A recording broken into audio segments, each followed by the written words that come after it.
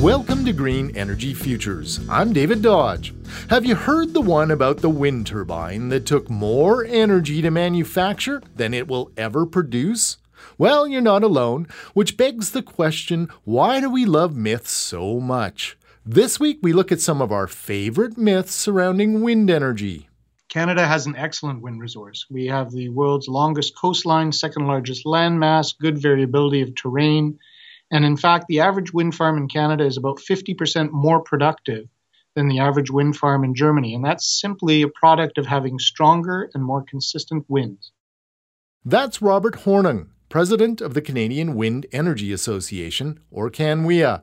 He's come across plenty of wind power myths in his time.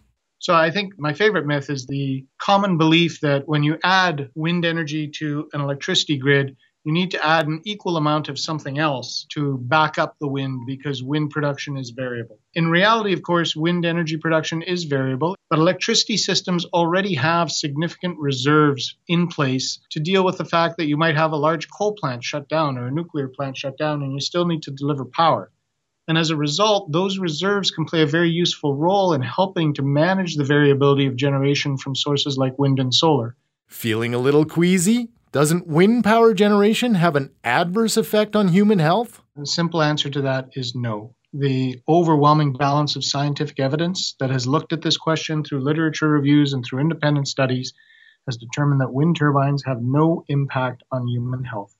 It's certainly true that you can look at the internet and you can find all sorts of stories about wind turbines causing miscarriages, wind turbines causing cancer, wind turbines doing all sorts of different things. But the science is quite clear on this. It says that wind turbines can cause annoyance, and that is acknowledged in the literature. But in terms of having any sort of direct impact on human health, the literature is quite conclusive. Wind turbines do not have such an impact. Another myth that has popped up recently is that it takes more energy to manufacture and operate a wind turbine than it will ever produce. Yeah, and that's simply false. There have been many studies that have looked at the life cycle of wind turbines. All of the energy used to produce the raw materials that are involved in construction and manufacturing, operation and decommissioning of wind. And that energy is offset by the energy produced by a wind turbine within a span of 12 to 18 months.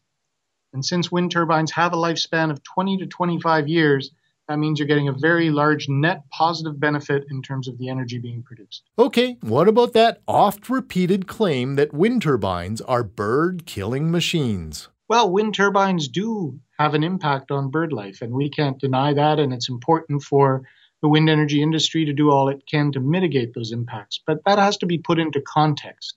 Study after study has shown that wind turbines represent a minuscule contributor to bird deaths.